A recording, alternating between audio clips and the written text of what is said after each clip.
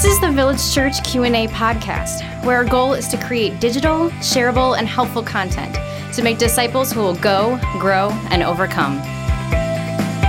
Hey, Village Church. Welcome back to the Village Church Q&A podcast. Pastor Tim and Pastor Michael with you. Listeners, we have some favors to ask of you right at the beginning. Pastor Michael, what are we asking our listeners to do for us? Send us a check for $1 million. No, I'm kidding. Well, not really. I mean, if that's what you want to do. But number one is submit a question. You can do that in two ways, through the Village Church of Bartlett app.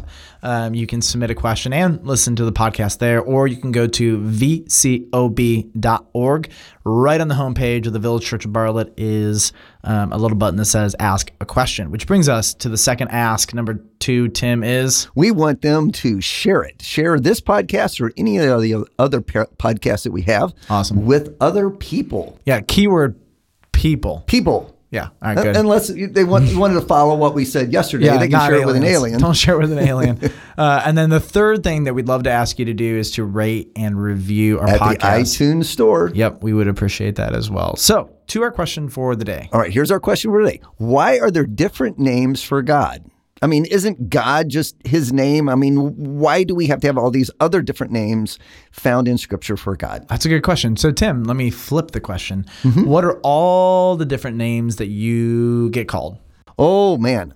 We can't name all the ones, but let me just give you a few. Well, I was thinking in a little bit different direction. Lovey-dovey. But how about dad? Okay, that's good. That's husband, a good one. Yeah. Sometimes friend, hopefully more times than not. You're my friend. Sometimes enemy.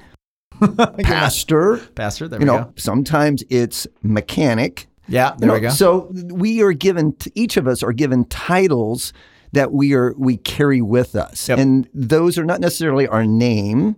My name is Tim or Timothy, to be official. And we all have a proper name, but we also have titles that take on the form of a name. Yep. So I think of like the president. He is called the President of the United States. Or the Commander-in-Chief. The Commander-in-Chief. He's the Chief of State. He's just the President. He's called POTUS. So each of these names, they designate a different office. And like with you, your kids call you dad. You're not in-laws. Your kid-in-laws call you dad-in-law. Your wife calls you husband. I call you friend. People in the church call you pastor. I mean, on Fridays, we call you mechanic. I mean, and all of these reference a different aspect of your life. Of who I am and what I do. Yep, and it depends. Each of them depend where you're at. Like for you and me, sometimes it's what day of the week it is. That's right. And then it is also who's relating to us. And so like on Thursdays, my wife is counselor. On Wednesdays, she's florist. On Tuesdays, she's mom. And so like depending on the day of the week and the people relating to her, and different names very simply just reveal different offices, responsibilities, and relationships. That's right. So in the Old Testament, there are three main, we're just going to say core names for who God is. Now there are hundreds of names and variations. That's and right, the adjectives. variations of these. El Shaddai. How does that song go? Remember that way back in the day? Oh yeah. Anyways, stop it, Michael. So one of them is Yahweh. Tim, how is Yahweh spelled? Well, in the Hebrew, there are no vowels, so it is YHWH, and then modern Hebrew speaking people add the vowels that they suspect are the correct vowels. Yep. We don't know that those were the correct vowels. We but don't. We suspect they are.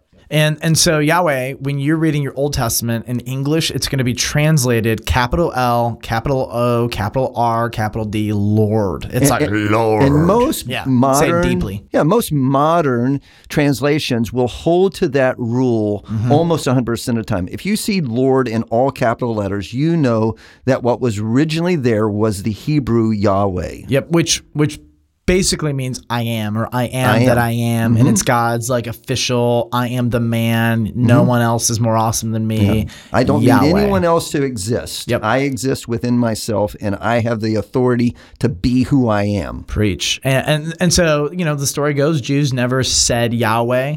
That's right. So sometimes they would just skip it or whatever. But Christians, we say it freely, and it actually drives some of the more conservative Jewish friends nuts. And they're like, how could you say God's name? It's the most holy holy, sacred name. And now we have a whole nother branch of people who say they're speaking God's name, and they are the Jehovah's Witnesses. Yeah. Where did the name Jehovah come from? You give a much better explanation of this. Last time we recorded, you explained it, and I like the way you did it. So punt. All right, here we go. German people. So yeah, it's for the Germans. and Jehovah, and if you look at that, the vowels have changed from Yahweh to Jehovah.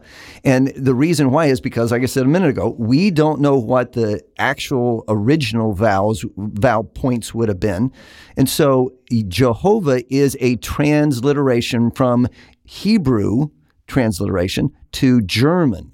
And so the Jehovah's Witnesses claim that they are speaking for God, for the proper name for God, but they're doing so from one language to a second language to a third language, which is now English. All the more reason. Which it just does not make sense. Do not be a Jehovah's Witness. Okay. So now that we said that.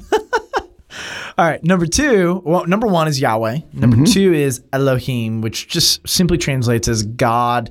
Or the mighty one. Yep, the mighty one, the strong one. I'm awesome. This is the more I could beat you up. If Yahweh is I am self-sufficient and everlasting, I always was and always will be. This one is Elohim is I could kick your butt. Right? That's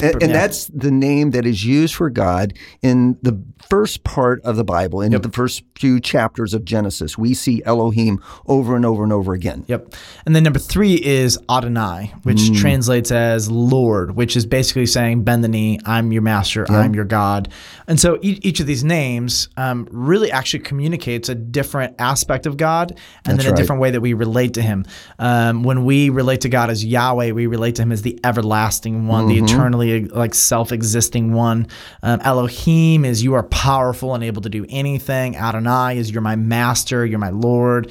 And all of them these are the three primary biggies that God goes by in the Old Testament. All right. So now let's talk about New Testament names for God. Okay. So this may sound really redundant, but Jesus.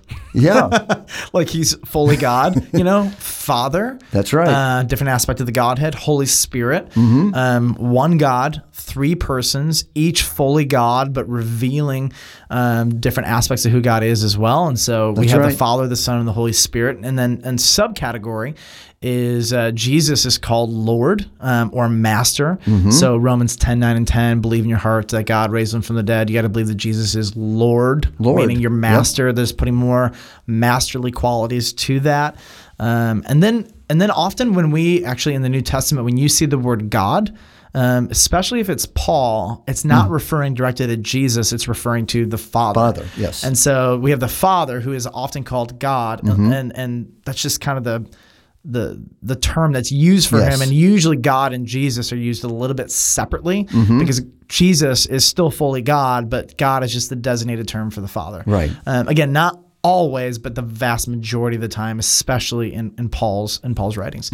And so those are some of the main New Testament names. And what I love about the New Testament is that God in the New Testament goes from very distant to very near and inside of us. This is that transition from Old Covenant to New Covenant. And don't get me wrong, God was near in the Old Testament, but he was really, really scary. Like if you're going to go near him, it's petrifying. Yeah, you had to be afraid of God in the Old Testament. Now God becomes human, comes to us. Now God as spirit dwells in us. God is not just transcendent out there, but deeply personally immanent in here. So big picture is every different name reveals a different aspect of God, refers to a different maybe office of God. And then what we call God in those moments really is how we're identifying with him. That's right. And so when you pray to God, I mean, really think about the words you're using. I personally try to choose words that reflect what I'm trying to talk to him about. When I need to approach him as my dad, I call him Father. Yeah. And when I go to God and I'm like, I need you to do something big for me, I actually just call him God. Like I need you to be God right now. Be the mighty one. Be the mighty one, And so different words, communicate different things that we need to God. So use it in your prayer life. It's the vernacular, knowing the variations of what you can call God helps us understand the things that we can go to him for. So, but just like us, different names. It doesn't mean that the Bible's confusing. It just means that God is way more complicated and intricate than just one simple God. So listeners, we hope what we shared with you today will bring you into a closer relationship with God, knowing that his different names have different titles, reflect different characters and aspects. Or Elohim? Or Yahweh? The Holy Spirit? All those things just should bring you into a greater love and appreciation for who God is and what he wants to do in your life. Thank you, listeners, for joining us. Please come back next time when we answer the question, what are we actually saved from when Jesus saves us?